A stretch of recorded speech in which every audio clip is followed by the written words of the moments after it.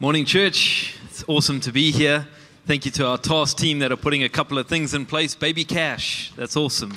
Anybody want baby cash and big cash and amazing. So while these chairs are coming up and everybody's finding their seat, I saw this analogy 20 years ago when my mum, I was 16 years old, I was a rebellious teenager, and she dragged me to a church service at the Kloof Baptist. It was a Tuesday night, midweek, and she dragged me to this particular session, and this imagery has stuck with me 20 years later. And let me just tell you, parents, you should be dragging your kids to church. When I was a kid, kind of teenage years, I had a drug problem. My mom drugged me to kids' church, she drugged me to prayer meetings, she drugged me everywhere that had Jesus in that space. And I really want to encourage you, I really believe actually as parents, we have a responsibility to make sure that our kids get into the presence of God.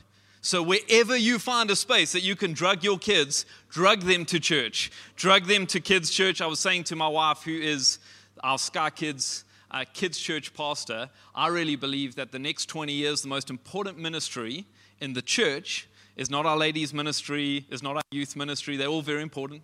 It's not our marketplace. Again, not to diss on any of those, but I really believe our children's church ministry is the most important thing. If the church is going to endure, and it will, over the next 50 years, we need to make sure that we're teaching our kids the truth, that they're able to understand truth, see fraudulent activity of the enemy. And so let's make sure that we are dragging our kids to church in every way. So 20 years ago, I see this analogy. I am not a follower of Jesus, and so I'm pretty mad that I'm at this event on a Tuesday night when I'd rather be at home.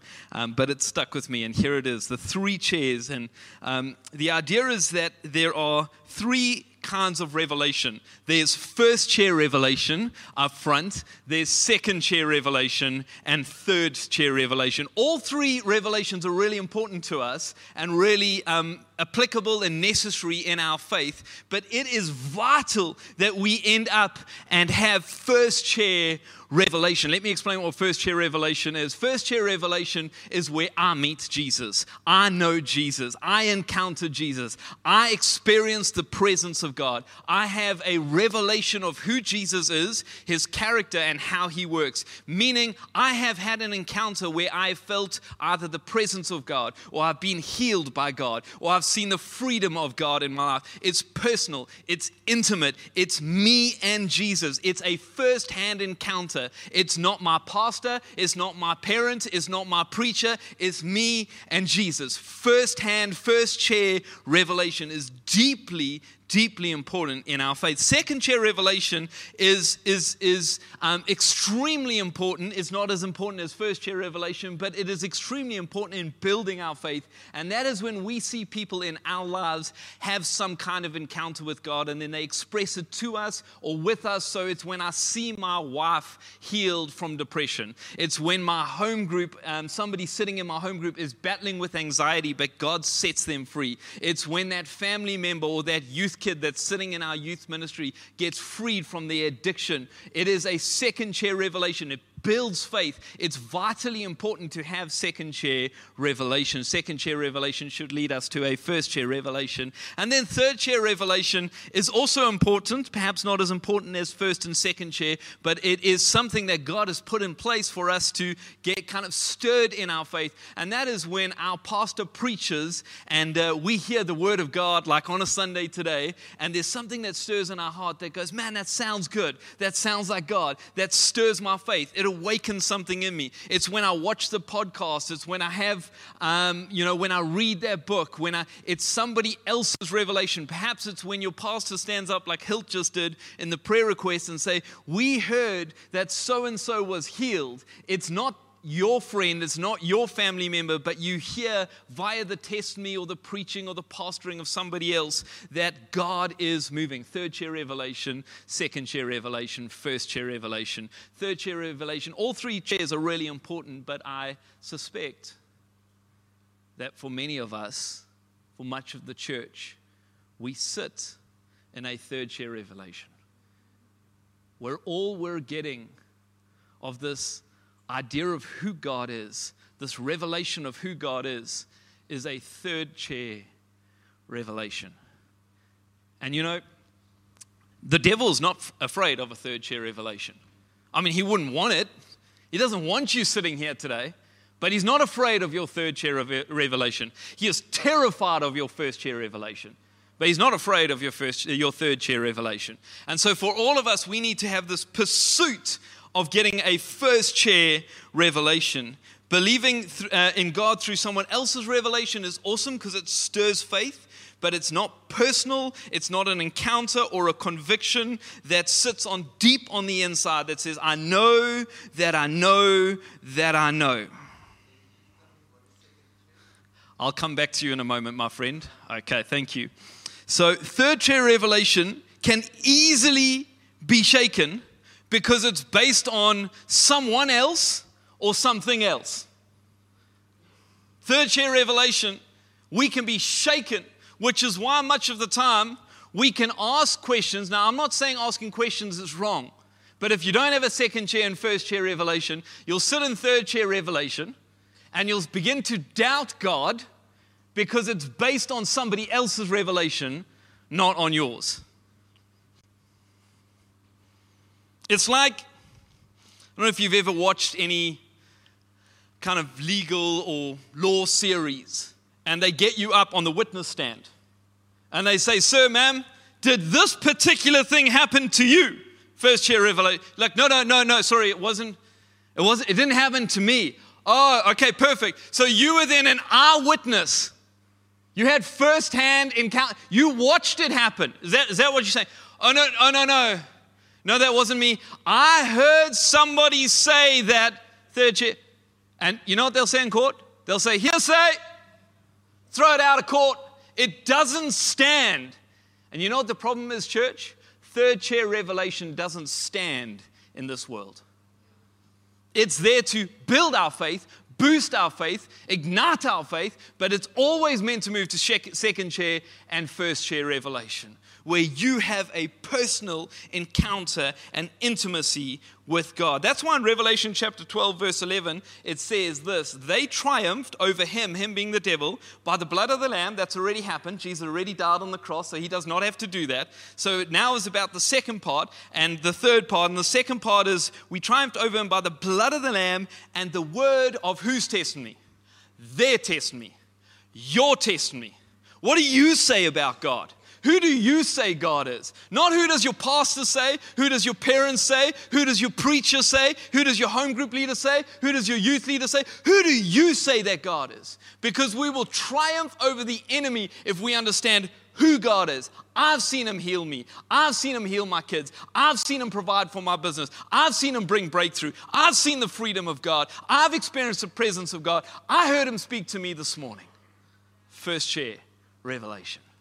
Vitally important if we're going to walk with Jesus in these times. Not someone else's testimony, your testimony. I saw God do this in a world that is so uncertain and fragile and destabilizing. We need a confidence that we're able to say, I know that I know that I know who Jesus is. So let me give you 3 accounts. 2, to drive home this idea through the scriptures that we need a first chair revelation.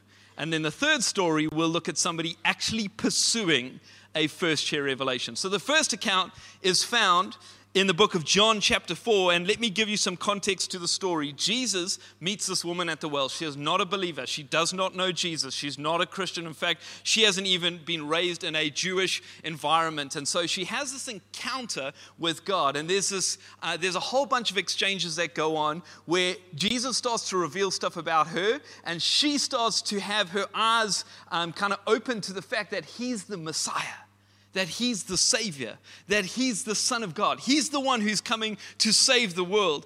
And she then proceeds to head back to her town and tell everybody that there is Jesus, this Savior. Let's read the story in John chapter 4, verse 39. We're picking it up once she's run back to the town. It says, many Samaritans, those were unbelievers, from that town believed in him because of the woman's testimony. They believed in Jesus because they had a second chair revelation.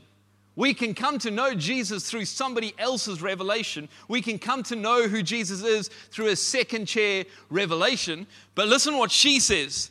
So it says, they came to believe because of the woman's testimony. And then she says, he told me everything I know. First chair revelation. He told me everything I ever did. First chair revelation. She's sharing that I encountered Jesus personally. So when the Samaritans came to him, they urged him to stay with them, and he stayed 2 days. Interesting point. Once they had the second chair revelation, which many of us in the room have had, they urged Jesus to stay longer. Not the woman. The woman was preaching, but it was about Jesus. Much of the time, church, we come on a Sunday or in our home group and we have an encounter with God, a third chair revelation, but we don't ask Jesus to stay. We don't sit in the revelation that we got so that it moves from third chair revelation to second chair revelation. Hilt's preached one of the best series the last 2 weeks on perspective. It's a third chair revelation for me. I've sat listening to the message the last 2 weeks, but let me tell you what I've done the last 2 weeks. In between Sundays, I've taken that message, I've appropriated it, I've got up early in the mornings, and I've said, God, that's incredible. How's this perspective of how big you are, how small I am, but how much you care for me? I can't believe how much is possible. Ask Jen, ask Hilt, ask Adele. All week I've been saying, I can't believe I've ever prayed such small prayers when we have such a large God. I've appropriated it in prayer. I've appropriated through the Word of God, where I'm starting to pray and believe God for second chair and first chair revelation. We must ask Jesus to stay longer than a church service. We must appropriate what we hear on a Sunday. It must bleed into Monday and Tuesday and Wednesday. If your world and your faith is spinning out of control and you're wondering why, it may be because you're sitting in a third chair revelation. It goes on to say this. It says, and because of his words, many more became believers. Because of whose words? Not her words. His words. The Bible says that my sheep hear my voice, which means, church, it's actually not difficult for you and I to hear the voice of God. Somehow we've allowed the system of this world to convince us that it's hard to hear God's voice. And so instead of going and getting his voice for myself, his word for myself, I'll get it from somebody else. Don't be lazy, Christians. Go and get a word for yourself. A daily bread, a daily word from the throngs and the presence of heaven. God wants to speak to you, will speak to you. It's just about our ear being attentive to his voice. They stayed and they believed because his voice. Nothing wrong with a preacher, nothing wrong with a podcast, nothing wrong with a book, but they are all third chair revelation. God wants this personal, intimate encounter where you begin to hear his voice. Listen to what it says in verse 42, last verse of the story. They said to the woman, we no longer believe just because of what you said, second chair revelation. Now we have heard for ourselves, first chair revelation, and we know that this man really is the Savior of the world. Notice something interesting. Keep that verse up. It says, we no longer believe because of your testimony. We now know because we've heard for ourselves. You can believe in chair 3 and chair 2, but you will never know unless you have a first chair revelation. And you know what's going to hold you and I in a shaky world? That I know, that I know, that I know, that I know. May my child get sick? Yes. But I know that I know that I know that I know that he is the healer. May there be times in business where I think, dear God, how are you going to make that? But I know that I know that I know that he's my provider. Many of us settle for believing in God. And Jesus is calling his church to know their God. You can believe of somebody else's testimony, but you know when you hear for yourself. Let's look at the second story. This is the account of where Peter recognizes Jesus as Messiah. We'll pick it up in Matthew chapter 16, verse 13, and it says, "And when Jesus came to the region of Caesarea Philippi, he asked his disciples, 'Who do the people say the Son of Man is?'" Who do the people say that I am? Or who do the people say that Jesus is? Basically, he's deconstructing this idea of second chair, third chair, first chair. Who does everybody else say that I am? What do others have to say about me? And just let me pause here for a moment. What others have to say is really important.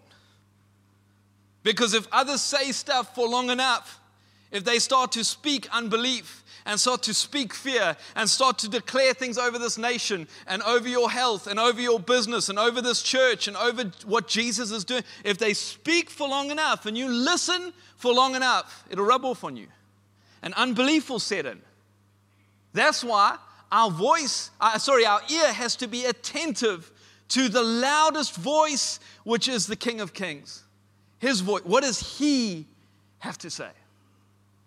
Who do others say that I am? And so the disciples begin to respond. Some say John the Baptist, others say Elijah, still some say Jeremiah, and others say prophets. Basically, and this would probably be their response in today. Some say God, some say you good, some say you healer, some say you provider, some are unsure, some say you're provider, some say you comforter. And then Jesus hones in, as Jesus always does. He says, "But what about you?" He asked, "Who do you say that I am?" So I ask you today, church, who do you say that he is? Not the preacher, not the pastor, not your parents, not your friend. Who do you say that Jesus is? Who do you say that I am? Now, for many of us, and I believe today's your day to move past this space. But for many of us, we go like, he's a big guy upstairs. Maybe we use the word Lord or God. And I'm not saying that you don't believe in him. I'm not saying you don't have a revelation that he died on a cross. I'm just saying how sad, friends, if your revelation is based off somebody else, and all you can blurt out from your lips is that he's Lord or God or the big guy upstairs, when he is desperately calling his church to know him as Dad. And pushes it further than that. It's like, I'm not just your dad, I'm Abba Father. I'm Daddy, I'm the one you can come to. I'm your comforter, I'm your peace, I'm the one who will provide. Why would you just know me as God, when you intimately can get to know me and really know that you know who Jesus is? So the story continues, and it says this. So Jesus asked them, "But what about you?" He asked, "Who do you say that I am?" Simon Peter answered, "You are the Messiah, the Son of the living God." Jesus replied, "Blessed are you, Simon, son of Jonah, for this was not revealed to you by flesh and blood, but by my Father in heaven." There's so much in these two verses. Let me pause and just say, he starts by saying blessed. The word blessed means happy, spiritually secure, favored by God. In a world that is so fragile and broken, it is desperately important that you and I are spiritually secure. When you're spiritually secure, you will be happy and favored by God. But you will only be blessed, spiritually secure, when you have a revelation of who God is. A revelation of the person of Jesus. So he says, "Blessed are you, Simon Peter." He goes on to say, "For it was not humans who told you this." This was not second chair revelation. This was not third chair revelation. This was by my Father in heaven. Meaning this was by the Spirit of God. Then he says this in verse 18. "And I tell you that you are Peter, and on this rock I will build my church, and the gates of Hades will not overcome it." Now, I don't know if you missed this, but in verse 17, if you want to pop it up, he says, Simon, son of Jonah. One verse later, he's like, Peter. Now, Jesus has not lost the plot. He has not forgotten Simon's name. He is doing something extremely intentional, but it must be confusing. It's like, hey, Hilton, God revealed this to you. And by the way, Brian, you're like, Jesus, it's Hilton. It's Simon. He's like, no, it's not Simon. Because Simon means reed that can be blown in the wind. But Peter means rock, which is stable and secure. And I want to tell you, you used to be Simon, but when you got a revelation of who Jesus is, you're no longer blown by your doubts and your fears and your unbelief, but you are a rock because of the revelation of who Jesus is. You see, when you and I have a revelation of who Jesus is, not only do we get to see the character of God, but we get to have our character transformed into the person of God. So you and I, by a revelation, no longer have the old identity, no longer have the old fears, but we have who God has called us to be. And then he says this, he says, Peter, on this revelation, on this rock, because you now know that I'm the Messiah, because you've had a first chair revelation, Peter, I now will build my church through this. And the gates of Hades, the gates of hell will not prevail. For Peter and the guys around there, they would have been like, hell has been prevailing all over. Hell runs mock across the earth. And then for you and I, we look and go, yes, but I have a revelation of who Jesus is. It's not second chair. It's not third chair. And so because of that, not only do I get a revelation of who God is, not only do I get an identity transformation, not only do I get a new name, but I get a new purpose. And that is being part of the church, Big Rock. My small rock, part of the big rock, stable, secure, my spirit blessed, which means to be secure spiritually. And now God uses me to shut hell down. Where hell used to run rampant, I now get to shut it down. Part of the church of Jesus Christ. A first chair revelation is desperately important in our faith. You know, sometimes as pastors, I'm sure you may do this as well, and we'll go, where's so-and-so? Where are they? They used to be here in church. Where are they? And I cannot tell you how it grieves our hearts and how we take it in prayer to God and say, God, please, we're asking you, God, that person would return. But friend, can I just be honest with you? I've been pastoring now for the last 15 years. If you are going to sit in third chair revelation, we will be speaking about you that way. I know that sounds heavy and harsh and ugly, but let me rather tell you the truth. If you don't have a first chair revelation and you're sitting here, in 2, 3, 5, 10 years' time, you will not be here. You will not be following Jesus. Because you cannot be living on somebody else's revelation.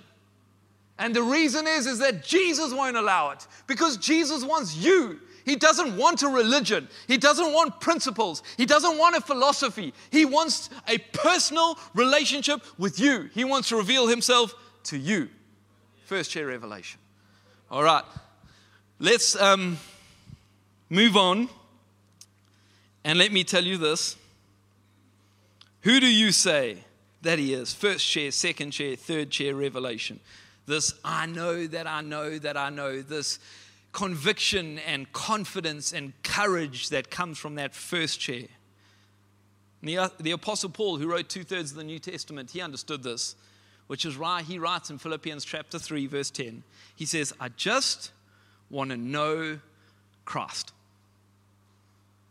Everything else will fall into place if I just make my life about knowing Christ. Let me read it in the Amplified for you. It says this, for my determined purpose, nothing else My determined purpose here on earth is this. For my determined purpose is that I may know him, that I may progressively become more deeply and intimately acquainted with him, perceiving and recognizing and understanding the wonders of his person more strongly and more clearly. I love the idea that it says progressively become more deeply and intimately. Many of us have had a first chair revelation. Some of us, it was back. And then we've settled for second and third chair. And God's going, but I want to speak to you daily. Just this last week, I was out up early in the morning and praying, and God dropped somebody's name into my heart. Hadn't messaged this person. I had messaged him before, but not from a spiritual, like, hey, I got a word for you. I sent him the most simple, word. Nothing too profound. He messaged me back saying, I desperately needed that. Thank you so much. Such a confirmation. And I messaged back, hey, awesome, man. And as I'm kind of messaging back, somebody comes, and you know when you're merging onto the highway at the same time and you're trying to decide who's going to let who in. And so I just decided to be nice and let him kind of come in front of me. As he comes in front of me, his number plate is the same name of the person that I messaged that morning. I'm just telling you, it's absolutely riveting to sit in the first chair. You get to shut down the fear that was in that man's heart. You get to shut down the doubt that God really cares about that person, because you get to be a part of the building of God's church here on this side of eternity. Why would you settle for third chair revelation? So, I think for many of us, asking the question, okay, how? How do I do that? How does first chair revelation become important? And again, third chair, second chair, vitally important. The reason you're here today is some third chair and second chair revelation. Deeply important in our faith, but it has to move. And so let's look at an account found in Genesis, and it's the story of Jacob. Let me quickly give some context.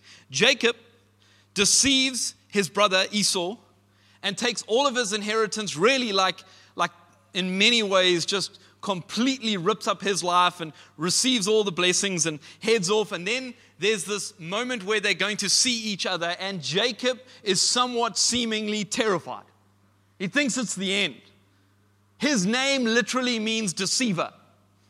He's deceived his brother, and so he gets this masterful plan where he starts to send out kind of gifts ahead of him, and the people who are going to take those gifts are like the least valuable are in the front group, and then the next valuable, and then eventually it's like his wives and kids. Imagine being part of the front group that you're like, look, you may die, but off you go, and if you die, we'll see the blood, and then we'll all run the other way. This is the story we're reading.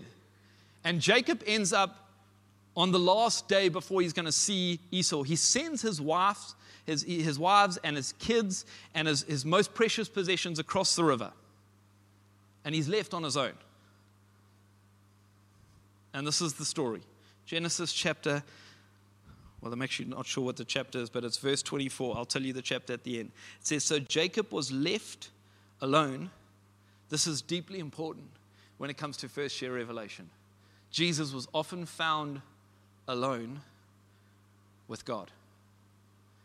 If your only encounter with God is corporate, you're missing so much of who Jesus is. If you have not got alone with Jesus in a long time, friend, put your alarm clock on tomorrow morning, get up at 5 a.m., get up at 4 a.m., and get in the presence of God. He was left alone for the night.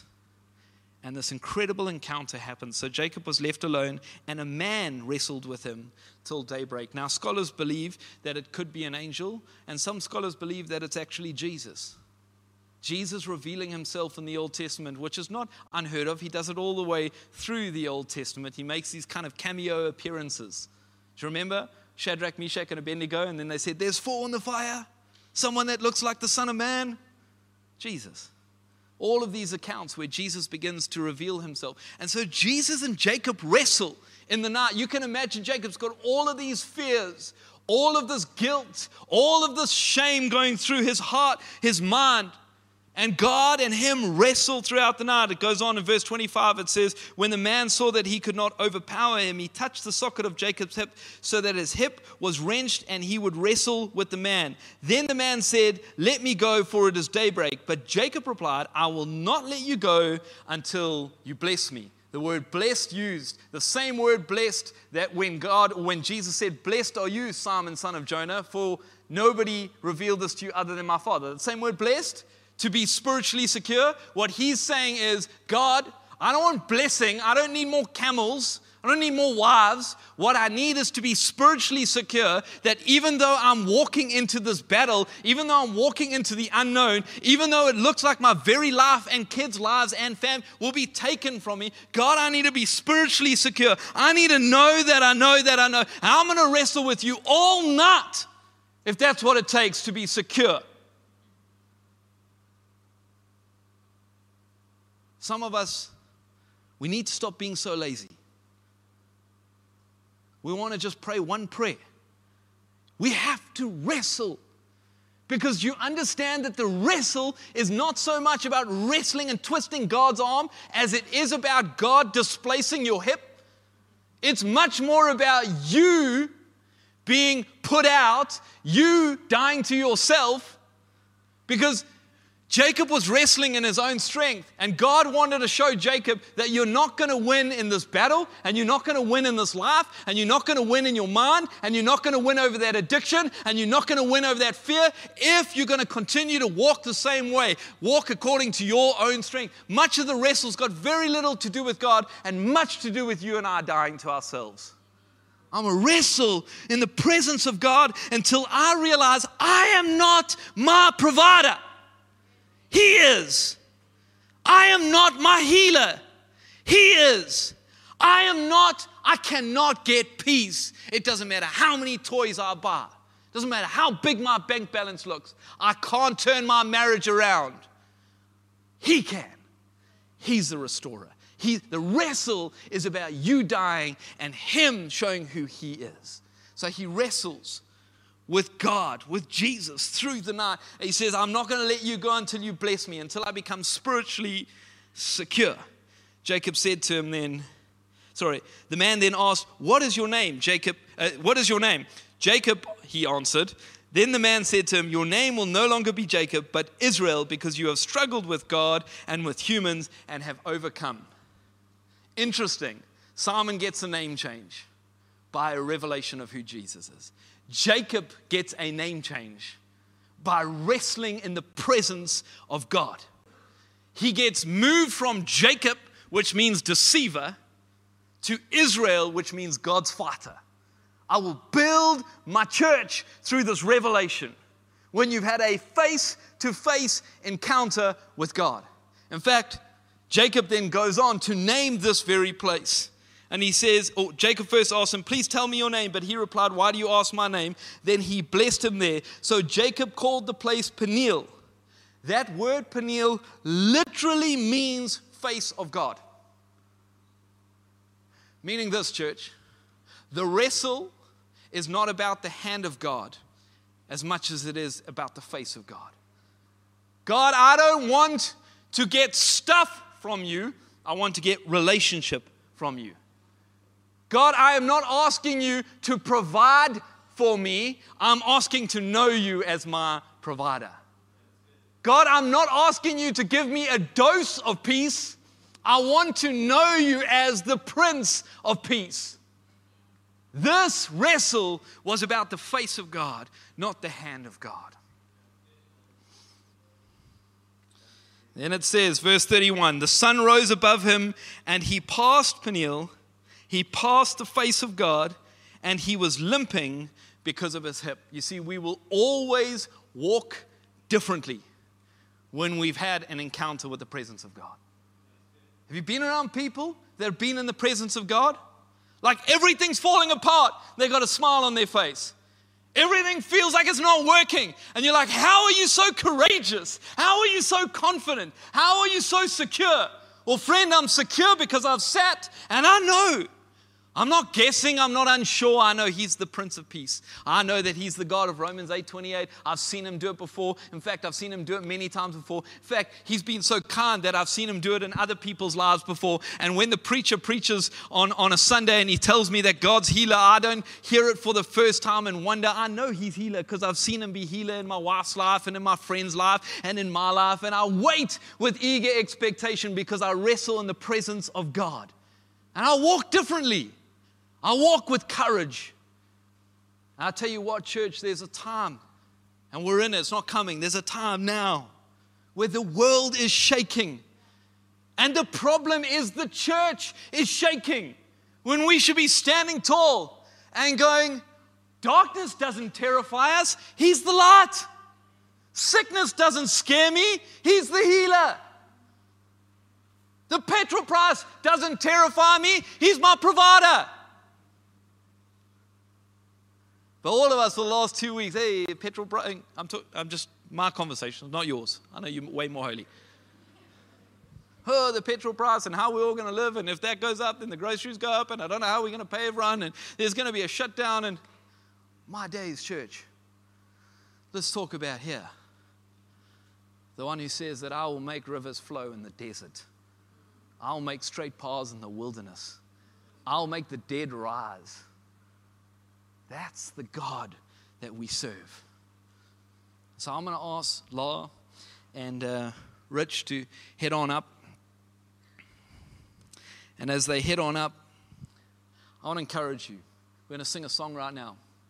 I want to encourage you about the presence of God.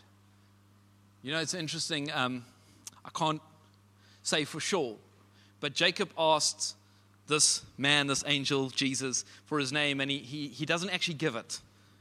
But then when Jesus comes and dies on a cross, He then reveals that we may have a living, breathing relationship with Him. Meaning we have access to every name. We've been singing for the last couple of weeks that I know you by 1,000 names. Is that true? Or is it a lyric in a line, in a song? Do you know Him by 1,000 names? Do you know Him as your dad? Do you know Him as your healer? Do you know Him as your restorer? Do you know Him as your comforter? Because many of us sit in a third chair revelation and we wonder, like, God, I don't know how to hear you. I don't know how to hear your voice. And God has given us an entire text, 66 books in a Bible, with His very breath, His very voice, and it's sitting on your shelf. You don't have an excuse.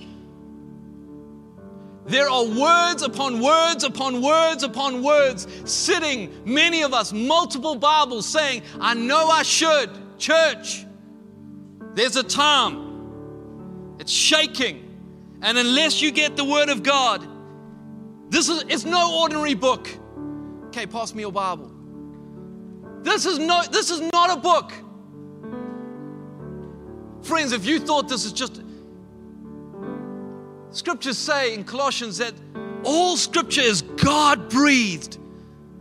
This is the voice of God, the breath of God, the same breath that He breathed into Adam. He breathes through His Spirit, through the Word. John chapter 1 verse 1 says, in the beginning was the Word, and the Word was God, and the Word was with God. John chapter 1 verse 14 says, and the Word became flesh and dwelt among us. This can't sit. It can't sit on your shelf. How dare we sit in third chair revelation when daily I can open up and look for Jesus. Stop reading the Bible like it's an instructional manual or something when you feel a tad of guilt that you pick up. This is a discovery of the person and the man of Jesus Christ. This text is Jesus. And when you look for Jesus, you will always find Him. Always. So we're going to take a moment right now. We're going to sing a very old song that speaks about God's living presence, His living word.